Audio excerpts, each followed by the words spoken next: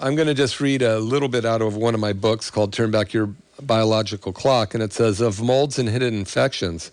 Molds and hidden infections are two more of the most important issues to review.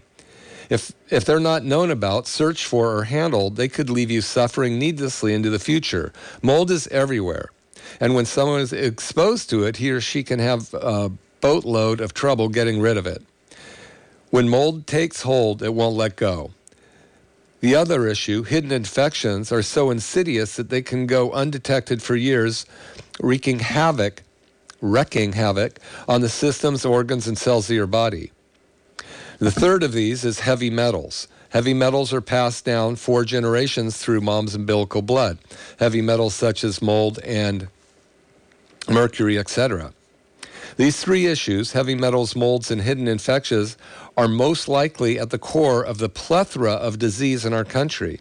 Some empirical evidence is the fact that we have more available drugs than any other industrialized nation in the world, but are the sickest of all nations in the industrialized world.